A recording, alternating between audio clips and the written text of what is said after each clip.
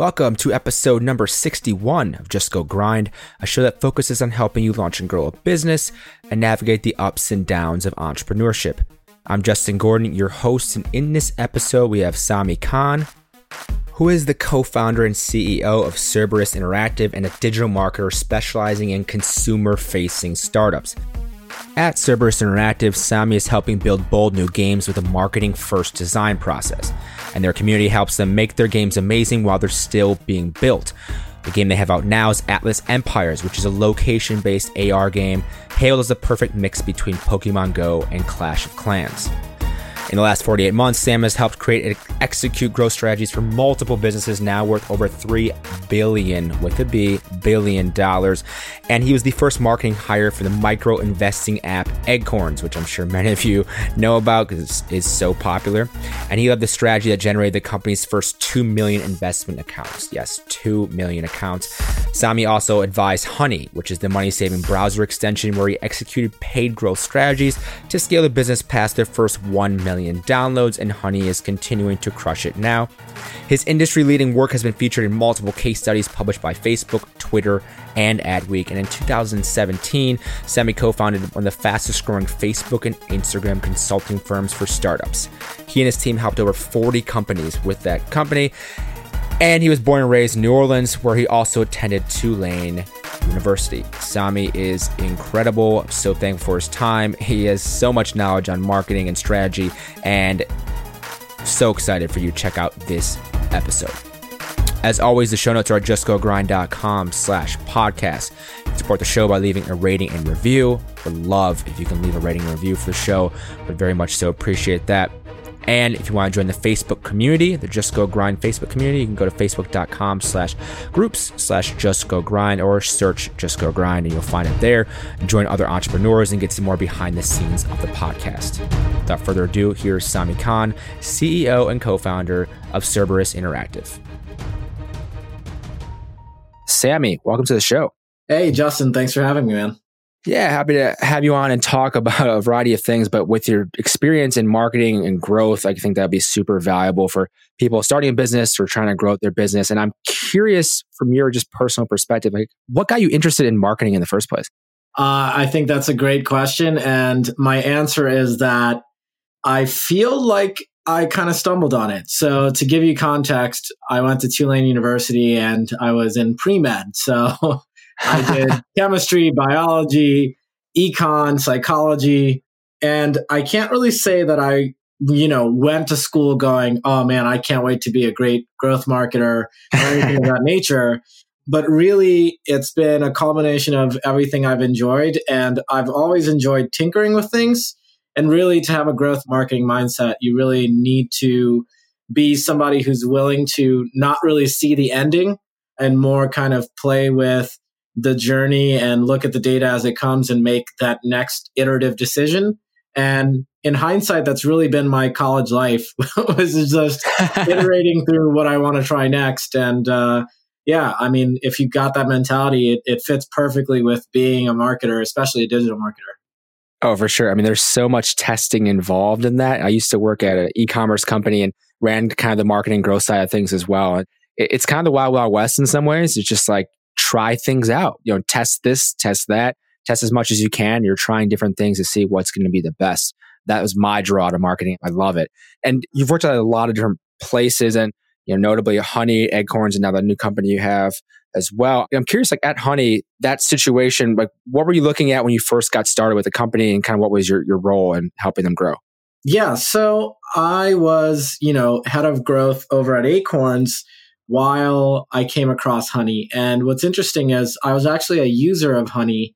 And at the time, when you use a product, you immediately assume the product that you're using is already pretty big, because I don't think any of us think of ourselves as early adopters. But as it turned out, I was one of the early adopters of Honey.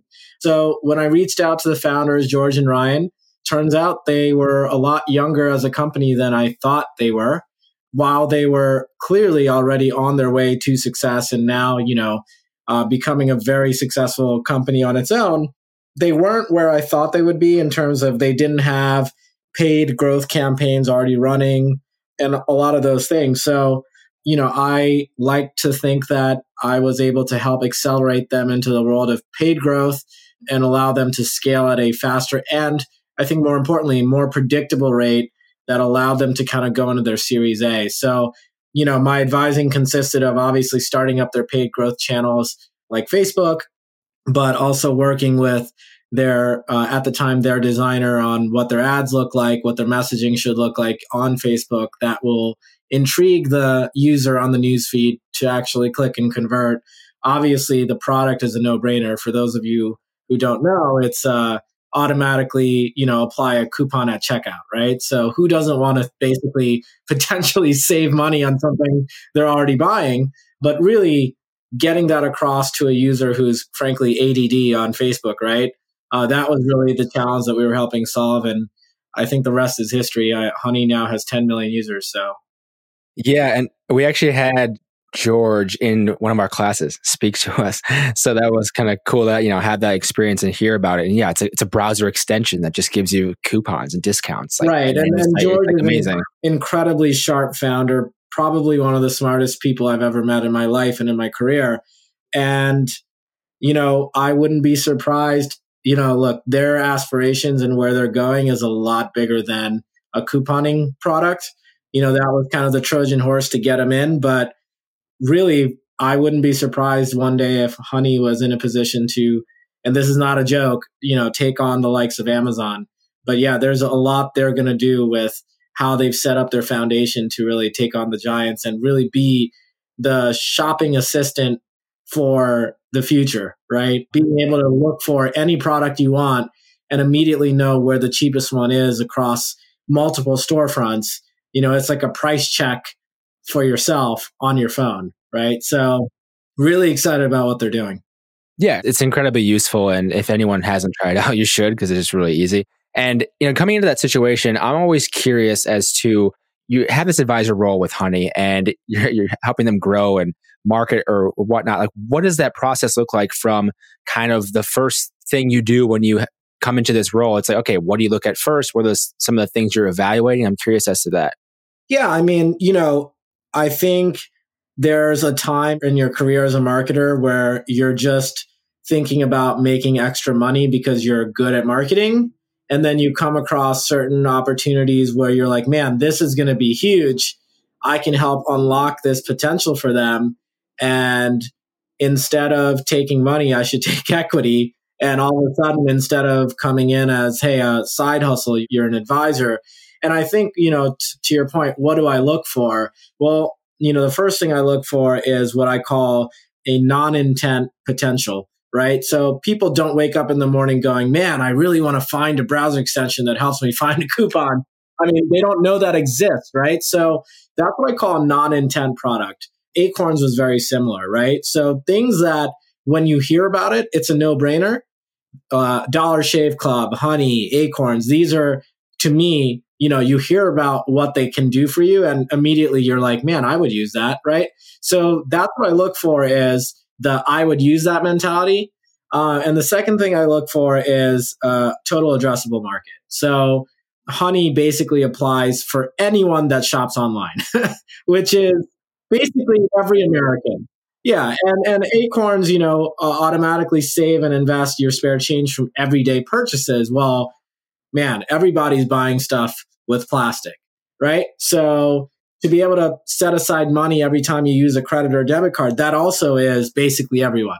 And I use Dollar Shave Club, even though I'm not obviously an advisor or marketer for them, same category, right? Like 50% of the population have beards and shave, and you could argue that 100% of the population does shave. So to find a convenience and cost savings within something that 100% of the population does is a no-brainer. Or I will use another example that I was not involved in, Potty Squatty, right? Everybody poops. And so you see where I'm going with this, right? So those are like the formulas I look for. And if you come across something like that and you know that you can add value, if you're a great marketer and you know you could do good things for them, don't be afraid to say, hey, look, I bring my experience, but don't pay me in cash. I want to be part of your journey. And that's really what allows you to ultimately be a bigger part of a company. Yeah. And then with Honey, I mean, obviously with marketing, there's so many different routes you can go in terms of growth. What did you look for Honey, like initially? You mentioned some of that paid advertising and everything.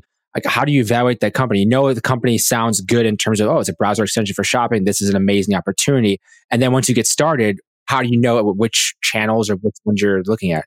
So ultimately, it's a mathematical balance between, the click-through rates and the conversion rates, right? So look, Honey is a free product.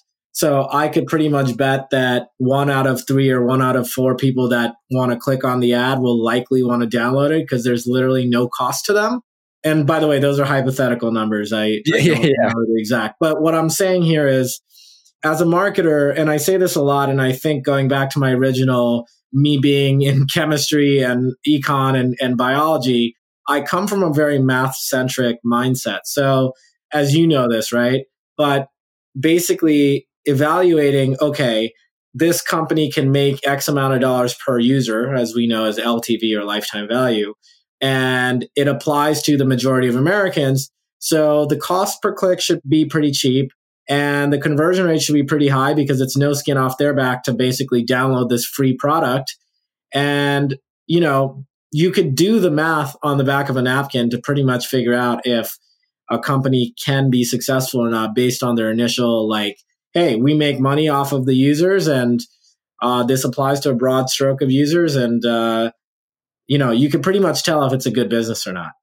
Yeah. And then I want to get into Acorns. Obviously, you mentioned that and you were there, 3.5 years roughly. So coming into Acorns initially, what was your role and how did that kind of evolve over time?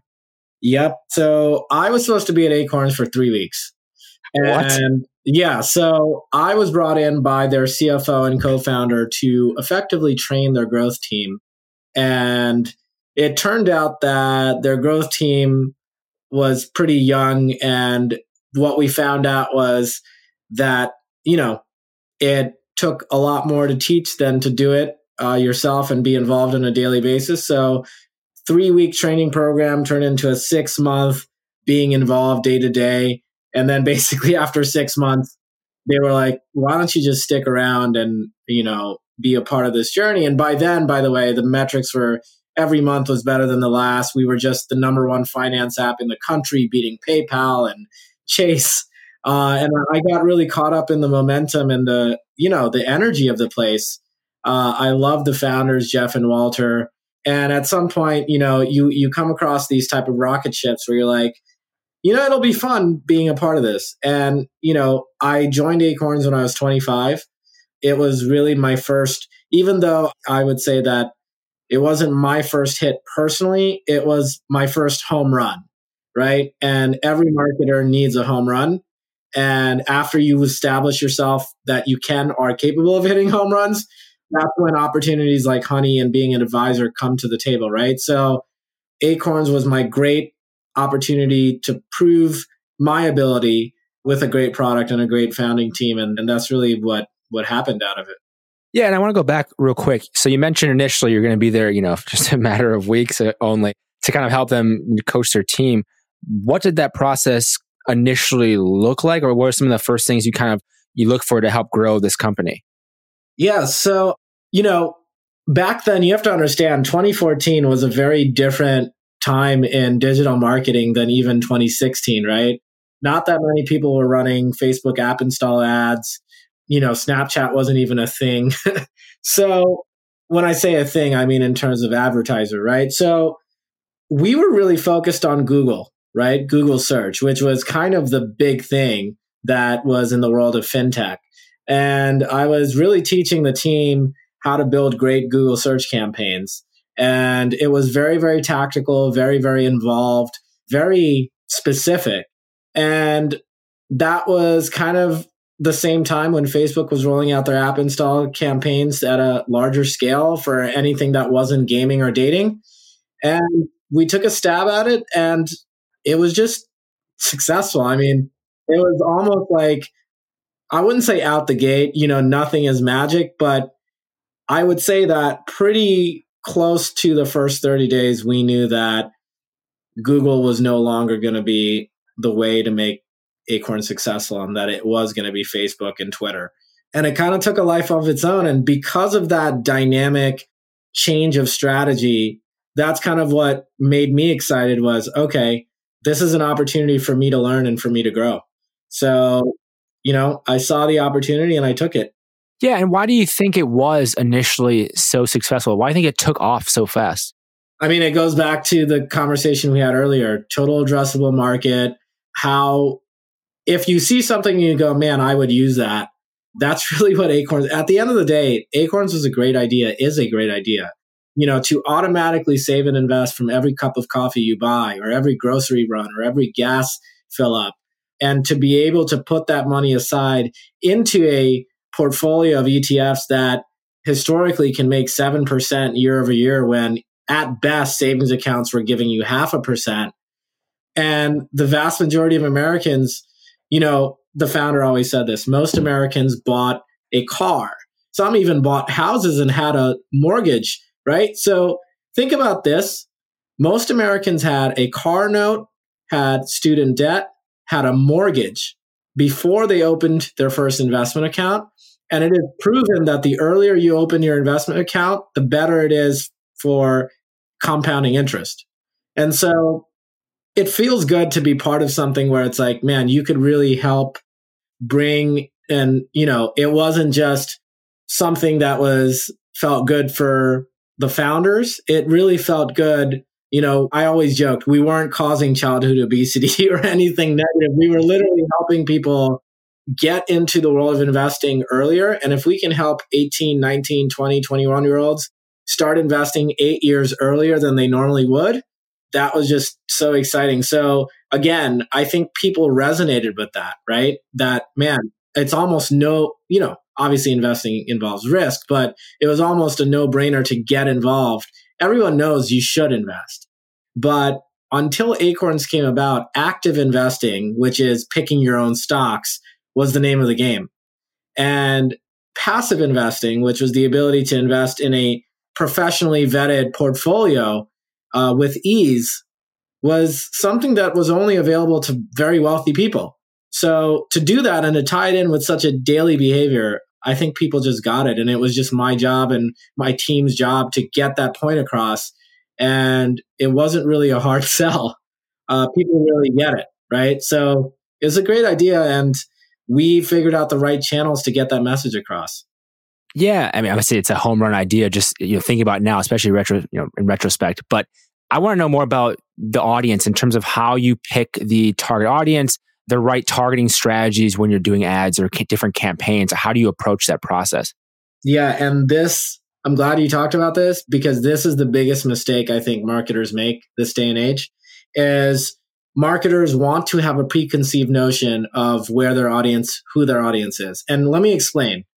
Back in the day, you had banner ads, right? So naturally, if I'm trying to sell a Rolex watch, I'm going to presume, hey, I need to buy banners on a Mega Mansion or Ferrari blogs, right? Because I'm selling an expensive product. So I need to find where these rich people hang out.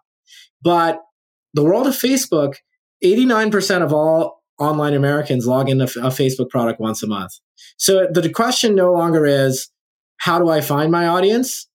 Or where do I find them on the internet? The question is, how do I position my product so it speaks to the right audience on Facebook? Because basically 200 million Americans are logging into Facebook. And a lot of marketers don't understand that Facebook has a really smart algorithm. So you're not just plastering your ads all over Facebook. Facebook is actively finding more and more quality people that click on your ad based on the last people that clicked on your ad, right? So it's our job as marketers to, one, fully embrace and understand the Facebook algorithm, and then two, build the right ads and the right landing pages and the right messaging that allow Facebook to leverage its AI to work on your behalf. And I actually have, not to put a shameless plug, but I own a marketing company that we're actually working on putting together a course that teaches all the new marketers out there, and frankly, the existing marketers out there, how to understand the Facebook algorithm, how to take advantage of it. Because what you just touched on, which is me, if I'm trying to decide who my audience is, then that's assuming that I'm smarter than Facebook. And the fact is, I'm not. The Facebook algorithm is looking at so many things in real time. It would be a fool's errand to try to assume, to tell Facebook who to target, right? It's like having, I can't even explain it to you, the best engineer in the world and then telling them to make a product a certain way. It's like, no, you should really there are tens of thousands of smart people at Facebook that have figured out how to engineer their ads to be relevant, both for the advertiser and for the people getting served the ads. And it's our job to basically let Facebook not have an uphill battle when we create our ads or use our targeting. Yeah. And by the way, Sammy, feel free to plug. Where do you find the course and what's the company? Yeah, so we're actually going through a rebrand. I imagine you'll probably ask about this next since we're going through my career. Might as well. But the company is called Staircase Digital. And so in the next 60 days or so, we will have basically a very extensive digital marketing course available, which will allow, what my hope is it's not just new marketers, it's existing marketers that currently work at startups. It's founders, young founders that just can't afford people like me, right? And so they just need to figure out how to get it going on their own for their next round of funding. That's the goal here, right? Is the internet, it's easy to find things if you know what to look for. But if you don't know what to look for, it's incredibly hard to find these pieces of information. And what I'd like to do as somebody who's been pretty fortunate, in the last 48 months, helping over $3.5 billion worth of startups grow, is how do we take this information and make it more ubiquitous so that we can help more startups like those of Acorns get to the right people? Because there's a ton of startups out there trying to do good things. And unfortunately, a lot of them die because they never reach the right audience. Yeah, and I think it's a super important thing, especially in terms of online education, courses, whatever it may be. I've gone through a fair amount myself to learn different things, and I think they're incredibly useful. So when that actually is live, be sure to tell me. I'll make sure to actually link it out and everything with that. And to dig a little bit deeper into the marketing side, I'm super curious, especially with your experience. How are you allocating or choosing to allocate, percentage budget or whatever it may be to different channels, to different methods of marketing, getting the word out about a company? Yeah, so I always start with a small budget, fairly small budget of, let's call it $100 to $300 a day. And then, look, the first thing you need to do is have your attribution set up so you can measure down to the goal that you're looking for, right? So I own a gaming company right now, and one of the big things is not just installs, but people finishing our tutorial of our game, right? And so it's first and foremost, it's important that you can measure by channel, all the way down funnel to what's important to your business. And then by keeping these small budgets, you'll find out pretty quickly which channels are getting the best cost down funnel. And then I follow what's called a 70-20-10 rule, which is effectively spending 70% of my budget where it's working best, 20% where it's working second best, and I think there's opportunity, and 10% on Hail Marys, because you never know when a Hail Mary will be the next best thing. Yeah. It's a good way to approach it because you have to have a mix of things, right? You can't all just be one necessarily. And going a little bit deeper into different strategies then, how often are you adjusting, like rebalancing that or changing things up or checking your tests and changing? I'm just curious on that side of things too. I mean, look, I look at my ad accounts multiple times a day, but I think what's important to understand is it's not about time, it's about data points. So people always ask me, how often, how long do you wait before making a conclusion? Well, that depends on if you're getting 10 data points a day or 10 data points a minute. I don't want to say we're scientists in the sense of lab coats, but we're looking for, if you're looking for conversion rates, 200 data points is plenty of data points to decide if a landing page is better or worse. So it depends on the industry.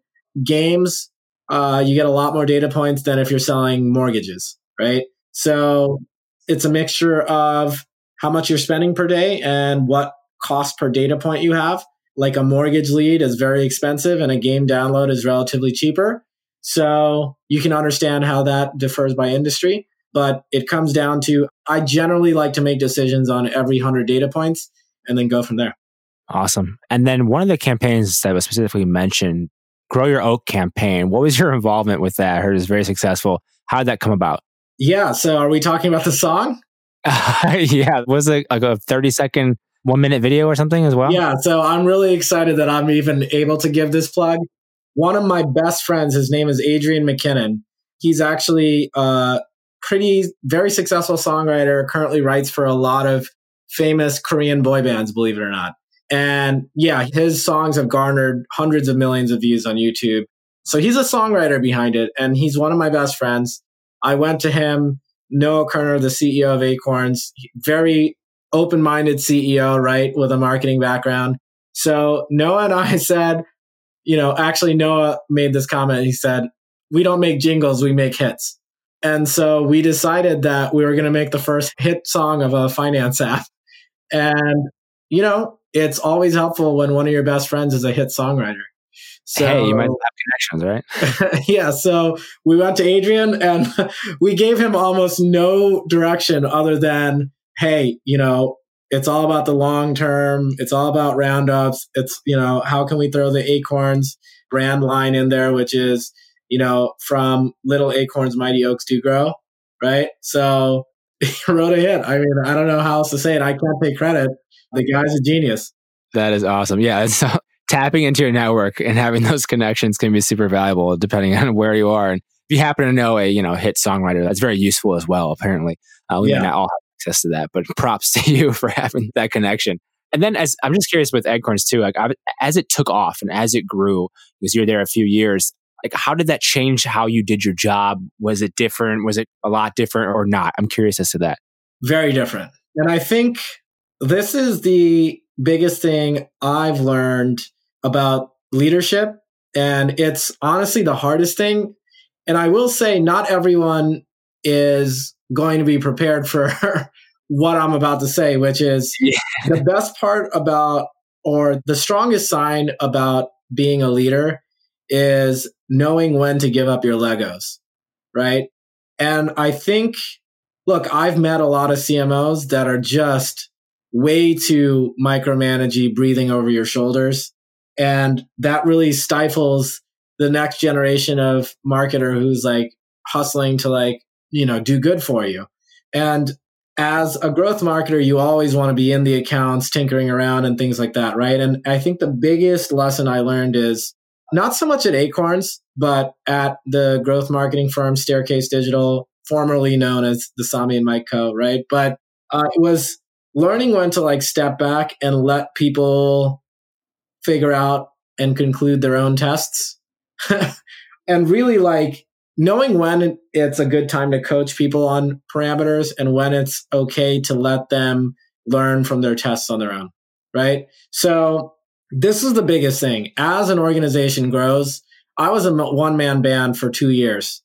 And I think that, I don't know exactly, but I would imagine the Acorns growth team today is probably 5 or 6 people.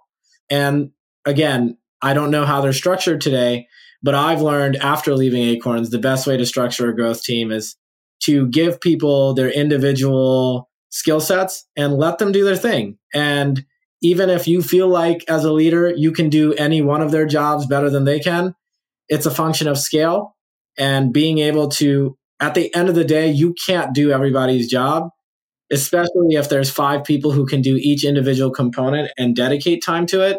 They're likely going to be better than you. Even if you feel like you could be better at that one individual component, it's about learning, again, when to let go of your Legos and let people build on a foundation you've set. Yeah. And then, obviously going from Acorns then to Staircase Digital, which is, you said, Sami and Mike company. We literally just rebranded last week. So that's amazing. Why the rebrand? Just curious. Well, look, when we first built the Sami and Mike company, Mike was head of operations over at Honey. He left Honey to build this company with me, the consulting firm. And early days, the clients that we landed were coming to us because they knew myself or they knew Mike. And so we really heavily leveraged our personal brands to get our first 10, 15 clients. But then at some point, the company and the team built their own case studies and built their own success stories. So we felt like now it's, we've built over 40 different companies and now the company itself can stand on its own legs, right? And it's no longer about Mike and myself. I don't want my name plastered on a wall. I'd rather the team, again, letting go of the Legos a little bit, letting the team take credit for what the team has done. And that's the only way this consulting firm is going to evolve beyond Mike and myself, is to let the team's success stand on their own name. So that's the rebrand. And that's why the rebrand. Yeah. And why the company in the first place then? I'm curious as to why. I didn't actually want to do it. Mike was, and I don't say that in a bad way. What I mean to say is I didn't see the opportunity the same way my partner Mike did, right? Mike was coming from Honey and he's like, look, Acorns is going to be $1 billion company. Honey is going to be $1 billion company. Sami, you figured something out and I've seen it firsthand. Why can't we do this for other startups? And I said, Mike, I have like 6 different people hitting me up to help them out and I just don't have the time. And Mike said, the fact that you have people hitting you up and you can't is the perfect sign that we need to make this into a company. And I said, look, if you feel like you can build a team and scale it, I'm willing to lend my time to help you do that. But this was at the same time I was starting Cerberus Interactive, and that is like my number one baby. And so, this was 2 years ago and the company's done really well. We've helped a lot of different startups and Mike has done a good job building a team. Now Staircase Digital is a team of 20 and it's doing really well. And, kudos to my partner for being able to put that team together and build our own success stories on that. But yeah, that's kind of the genesis. That's crazy. An opportunity you don't necessarily see, but then once you see it, it's okay, well, yeah, if you can make this easy for me in some capacity and grow this thing, then yeah, it makes a lot of sense. Then you mentioned your baby, so Cerberus Interactive. Like, how did that get started? I've been a gaming nerd literally all my life. In high school, instead of going out on Friday nights, I would play video games. It's just been at the core of what I've enjoyed. And the biggest thing in the gaming industry right now, the biggest challenge is acquiring users. A lot, 550 new games hit the App Store every day, and the majority never see their first 10,000 users. That's why you're left, if you look at the top ranking on the App Store, the majority of them are games that have been out for already 3 to 5 years. It's incredibly hard to get new games to be successful, and it comes down to the cost of user acquisition. Well, over the last 4 years, that's what I built. I built this ability to acquire users, and I thought to myself, it's now or never. I love gaming. I've always loved gaming. The biggest hurdle in gaming is acquiring users. I understand product. I know a bunch of folks that can build great games. Let's do this. I just felt like, I would regret it if I didn't do it. And I felt just the timing was right for me personally and for the industry. Yeah. And knowing that though, what are the first steps you even take? You have this idea, you can acquire users because you have the experience, you have the know-how, the talent to do it. But then what are the first steps you actually take into making this a real company? Yeah. So the first thing is, to be a great gaming company, you need at least one great game. So if you don't have a single game, you're not anything.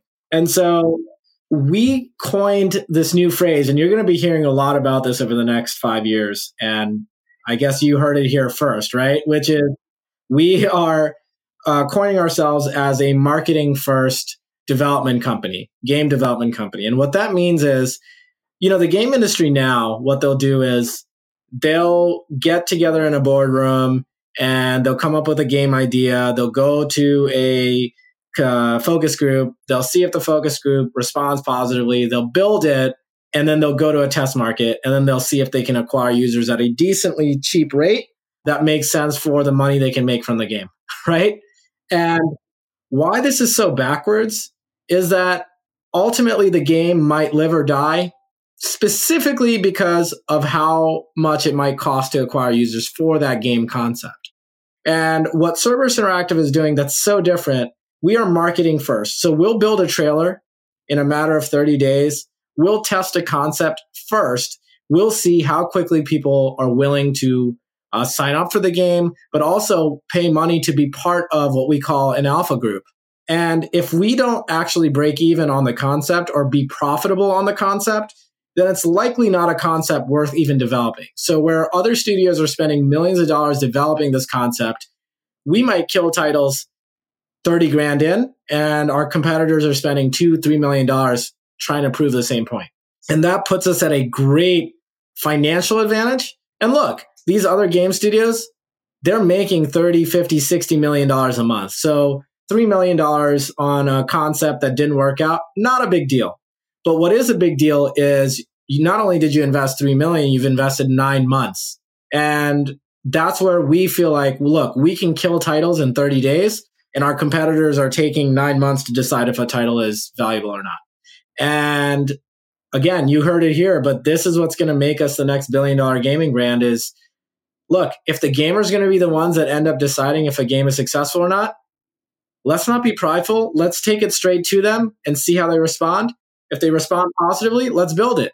And I'll say this, not just for the gaming industry, but for the movie industry. How many times have you seen a crappy movie trailer and you went, nobody's going to watch that, yet the movie's already spent $80-90 million making the movie? So they could have just built the trailer and known within some sort of parameter, hey, look, this trailer is getting really bad. Like nobody's even watching the trailer all the way through. Right. We probably shouldn't have spent $90 million hiring Nicolas Cage to build this movie. Right. Okay. But alas, I mean, I think the entertainment industry as a whole is in for a shakeup. But what's happening is the hits make so much money that the studios don't care about the 95% not hits that they lose out on, because the one hit they make will make $1 billion at the box office and make up for the 19 other misses that they didn't make money on. Yeah, and that's what they've been doing for years and years and years. So it's not like it's just going to change. And so when you come in with a fresh idea and you're starting from scratch, it's like, how should we do this? It's kind of a similar thing with even looking at the auto industry, like Elon Musk and Tesla, and coming up with a different concept. It's like, because he's starting from the ground floor, from scratch, what should a car be? What should his electric car be? You know, that's the whole difference, right? I could talk to you about hours about Elon Musk. Love the guy. I mean, look, the whole robo-taxi fleet, I'm sure you've caught up on that. I mean, Audi could have done this. Mercedes could have done this.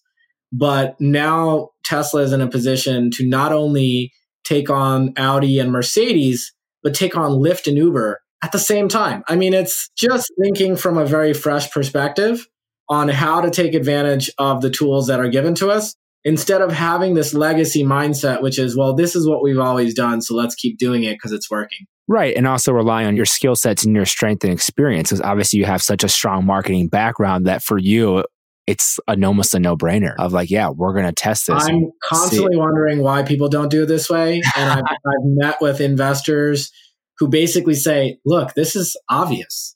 And I'm like, I know. Yes. But, right? Like look, there have been a lot of obvious things that have happened that have ended up being disruptors. So clearly obvious is not the hurdle for a lot of these companies. That's very true. And you mentioned, when you talk about your company. So who is involved with the company now? Who's on the team? Yeah, so Cerberus Interactive is mostly dev heavy. My CTO and co-founder, his name's Bo Button. He's an enterprise software engineer. We've built a whole development studio in Austin. We've been basically a whole bunch of engineers, right? And we're about to finish up our Series A. So we'll be adding a few more engineers to that team. But yeah, it's just a group of young, hungry gamers. And we're just, mostly engineers. I'm the only marketer on the team as of now. But obviously, to build a great soft game, which is a complex piece of software, you need great engineers. So that's where we're at today. But after our Series A, we'll be adding a couple artists and extra kind of items there. But yeah, it's a team in Austin. Really, really happy with who we've got involved. And, some of our early investors were early members of Facebook. And we just are obviously like the founders of Acorns invested. And so it's just been really cool to kind of meld the past successes that I've had as an employee and be able to bring that and roll that into my own thing with my partner, Bo. Yeah. And it seems like you've done it nearly seamlessly. I'm sure it's obviously not easy, but in terms of having those relationships, and once you have some successes and you do a great job, you're going to have the ability to do different things moving forward. And with the company, obviously, you're a gaming company, which means you had to create a game. So Atlas Empires, how did you decide on that as the first title? Yeah, so the gamers really responded strongly to it. But here's the thing. I always tell people Fortnite is not an accident. Acorns was not an accident. And we talked about this earlier on this podcast, which is if you're trying to change user behavior, forget about it. It's going to cost you a lot of money. But the true successes have been the ones that really took existing things and mashed them up a little to make them viable, right? So if you look at Acorns, it was really kind of riffing on the Bank of America keep the change, but instead of putting money into a savings account that paid you 70 basis points, putting it into a investment account that paid you 700 basis points, right? So Fortnite basically took this concept of Minecraft meets Call of Duty, right? Being able to build your own world and shooting at people. And then they really took off when they put in the PUBG Battle Royale example into it, right? And so we saw an opportunity with the Age of Empires and the StarCrafts and the Clash of Clans of the world. And we saw how big Pokemon Go and the location-based gaming aspect of it can be.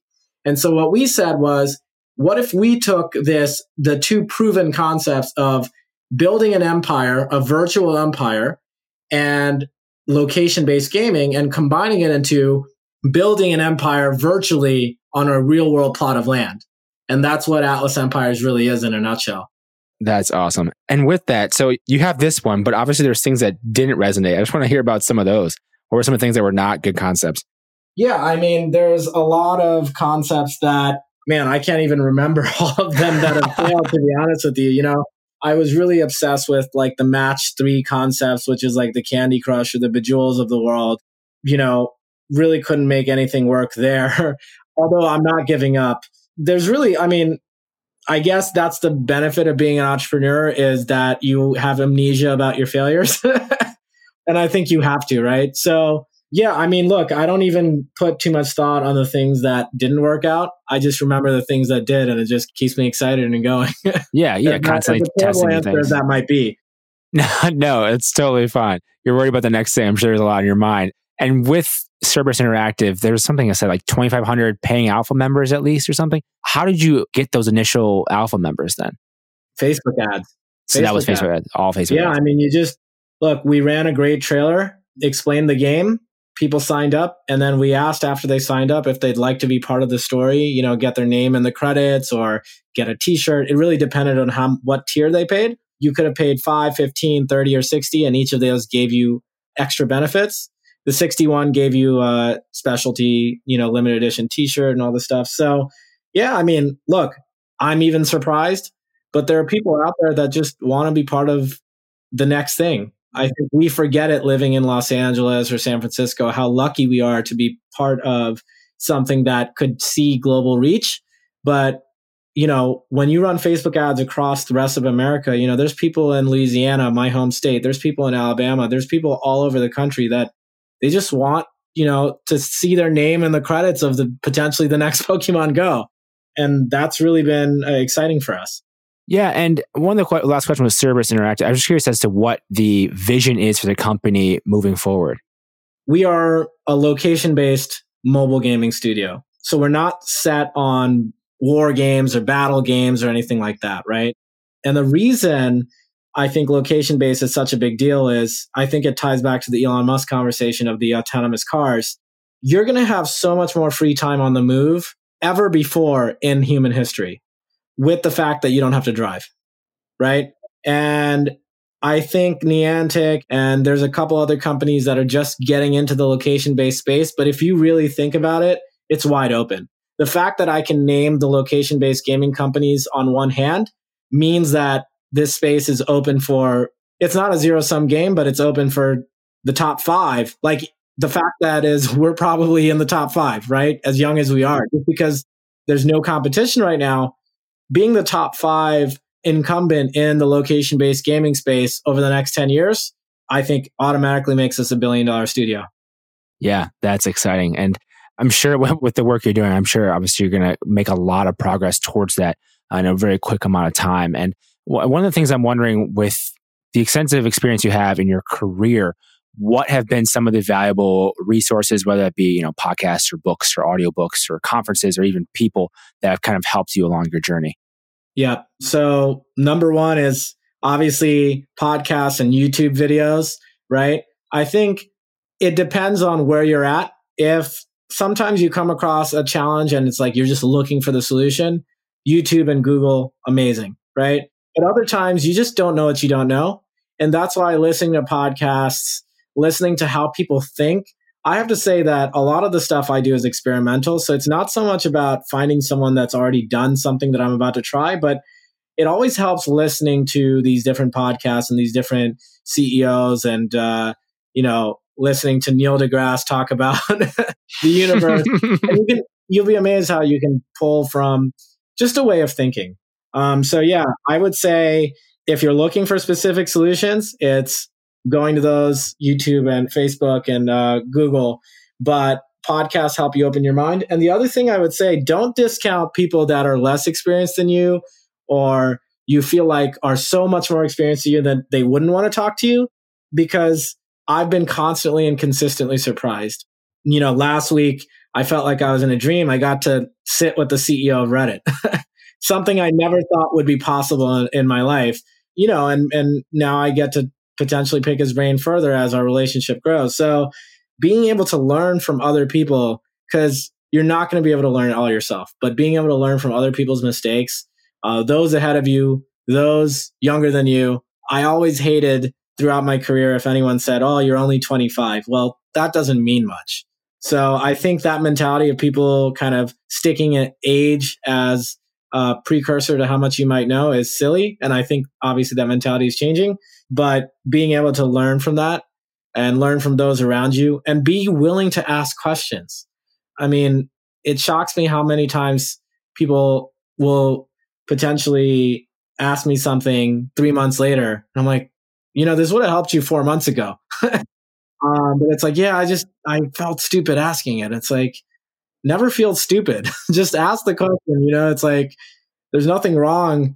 The only person that feels stupid is you. They're not out there judging you. And if they are, screw that person and, move on. But most often what happens is you've got really valuable people who are looking to mentor you. And what I've met a lot of extremely successful, wealthy people. And what I've seen is that at some point after people have made their $100 million, it's not about money anymore. They just want to mentor. They get more value from that than making their next million. And that's the biggest thing I've learned is take advantage of the fact that there's people out there who just want to teach and explain what they've learned in their life. Yeah. And I have to go back and dig a little bit deeper in the podcast thing. I mean, what are some podcasts or even books or anything else you listen to? Yeah. I mean, man, great question. So I will say this, and I sound silly saying this, is that I hardly ever remember all the names of the different podcasts because I'm not the type of guy that has like go-to resources off the top of my head. I'm basically scouting all the time, like on different articles in different places. And so I'll listen to a different episode here, a different episode there, if that makes sense. Like it's not really any one given resource. Lately, in the last couple of years, basically starting 2 companies, it's been more about time than anything. So it's been about where can I find a resource that kind of comes up as I go versus like, unfortunately, this is something that I need to do better as a self-improvement for myself is setting aside more time to actually, read more. I know it sounds silly, but I haven't, outside of articles and blogs, to sit and read different books and things like that is something that I just don't do enough of. And it's a function of my time. And so that's something I need to personally work on more. But yeah, I mean, I would say it's right now, I'm more of a consumer of anything that hits me. I get sent stuff from my partners and my employees all the time. And that's kind of how I keep up with things. And hardly ever do I look at the names, unfortunately. And it's more like consume the content and move on and remember the lessons I need to remember from each of the things I hear. Yeah, I mean, that makes complete sense. There's a lot of times too where I've just kind of searched for either a name of someone or, yeah, back to your point of just someone sends me something or you hear something, you check it out, you don't quite remember what the name is. I have a few go-to, but for the most part, yeah, everyone has their own thing with figuring that out. And for you with having multiple companies now, how are you managing your time day to day? Yeah, so it's nonstop. There's no such thing as nights and weekends, but I think that's par for the course if you want to be successful, you have to abandon this mentality of 9 to 6. You just have to. And I think, look, we're here at 7:30 at night and you're doing your podcast. Like it's, but there's no such thing as stopping and going. And so I will say that I generally work from 8 to 10:30. I try to leave some time open to hang out with the wife, right? But I think that's the other important thing is as you find partners in life, find people that are supportive and understanding of that.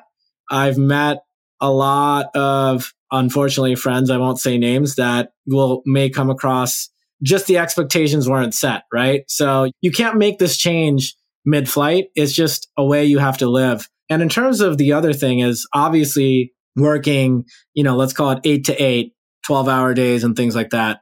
But the other thing is to work smart, not hard. And like one of my favorite tools is a website called Trello, right? Yes, love Trello. Management, right? And exactly. I leave that open on my tab all day long. Same. So something that I've gotten really good at in terms of time management is whenever someone says, hey, can you do this? Don't drop everything you're doing to do that. Open a tab, add it in Trello. And what I like to do is basically task list 0. It's like inbox 0. I never reach inbox 0, by the way. I think I have like 1,000 unread emails. But, when someone says, can we do this? Or can you do this? Can you look into this? I add it into Trello and I just make sure at 9:30 at night, I make sure to look at Trello and go, did I forget something that I was supposed to do?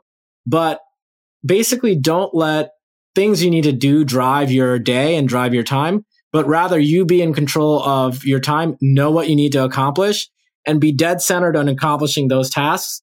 And sometimes I'll find myself, I'm a Facebook marketer. I might get lost in the news feed. 3 minutes in, I'll open Trello and be like, what am I doing? I need to get back on track, right? And again, having that almost maniacal defense of your time is what I would say is the number one important thing. Like people always say, how do you get so much done when you're doing so many things?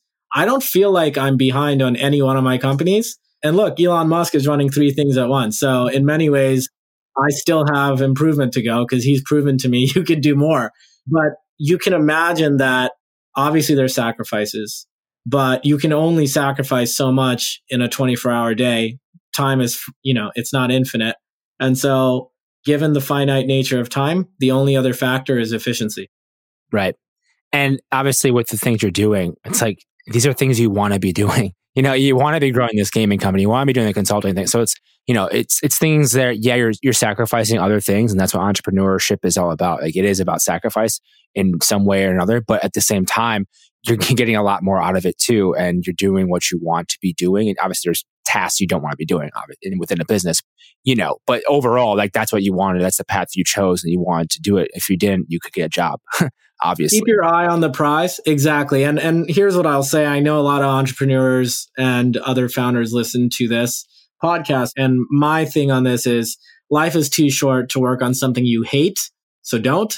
I think a lot of people in this world, look, there are plenty of people in this world that need a job because they need to get by. And I completely understand that and respect that. However, in this country specifically, especially if you're working in tech, you're likely not a minimum wage, like trying to just pay, your apartment bill. There are plenty of people that do that and I feel for them and I want to be part of the solution for that. But I've met plenty of people that are making 6 figures and they're just scared to lose their 6-figure job. And it's like, that is the worst place to be.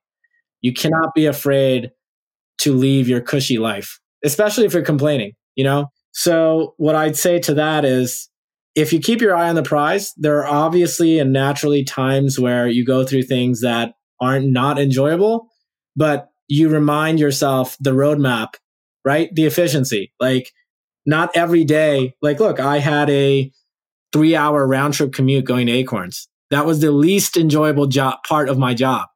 And sometimes I said to myself, why am I driving to Newport Beach every day? But I knew besides being part of a great product and a great company, that continuing to make Acorn successful will help me become a successful entrepreneur in the next 36 months. And keeping that eye on the prize, I think, is what helps you get through the tough times. And by the way, once you're an entrepreneur, it gets 100 times worse. Looking at the bank account and realizing there's, when you're an employee, the paycheck, it comes and you're not looking at the company's bank account. You just assume the paycheck's always going to be there. When you're an entrepreneur, you're the source of the paycheck. And yeah, it never gets easier. And I think that's the big thing is if you stress out being an employee, do not try and be an entrepreneur. It's not going to work out. But if you're an employee and you go, man, I'm bored. I'm knocking out and overachieving within 3 hours of my day. And you're like, give me more, give me more, give me more. And there's literally not more to give you at the current place of employment. You might think that entrepreneurship is a good opportunity for you. So, yeah. Yeah. And, Sami, I could ask you probably 1,000 more questions and geek out about way more in-depth marketing things that people will have no idea about. But obviously, I want to be respectful of your time. So where can people go to learn more about you and all you're working on? Great question. I think the number one place right now is probably LinkedIn. I'm always on there. Anyone can shoot me a message and I'll try my best to respond. Obviously, anyone can follow what's going on at Cerberus Interactive. That's like the three-headed dog that guards the river leading to Hades, right? And if anyone's out there looking for marketing help, Staircase Digital, right, is my marketing consulting firm that helps a lot of consumer-facing startups grow. And whether you might not be able to find me directly there, but my team there is very, very valuable now. So yeah, I mean, I'm happy to come back here and give an update a year from now. We'll see where we go. If you'll have me. Round two. Yeah, we need to do a round two. I think there's a lot to go over. And then especially with the progress you're going to be making in the company, I'd be happy to have you on. So thank you so much, Sami, for the time today, man. Absolutely. Thank you so much. And really excited about what you got going on, and congrats on all your success. Thank you so much for listening to this episode of Just Go Grind. As always, the show notes are over at justgogrind.com/podcast. And you can support the show over at patreon.com/justgogrind. And please leave a rating and review over on iTunes. It does help more people find the show. Hope you enjoyed this episode. Have a great day.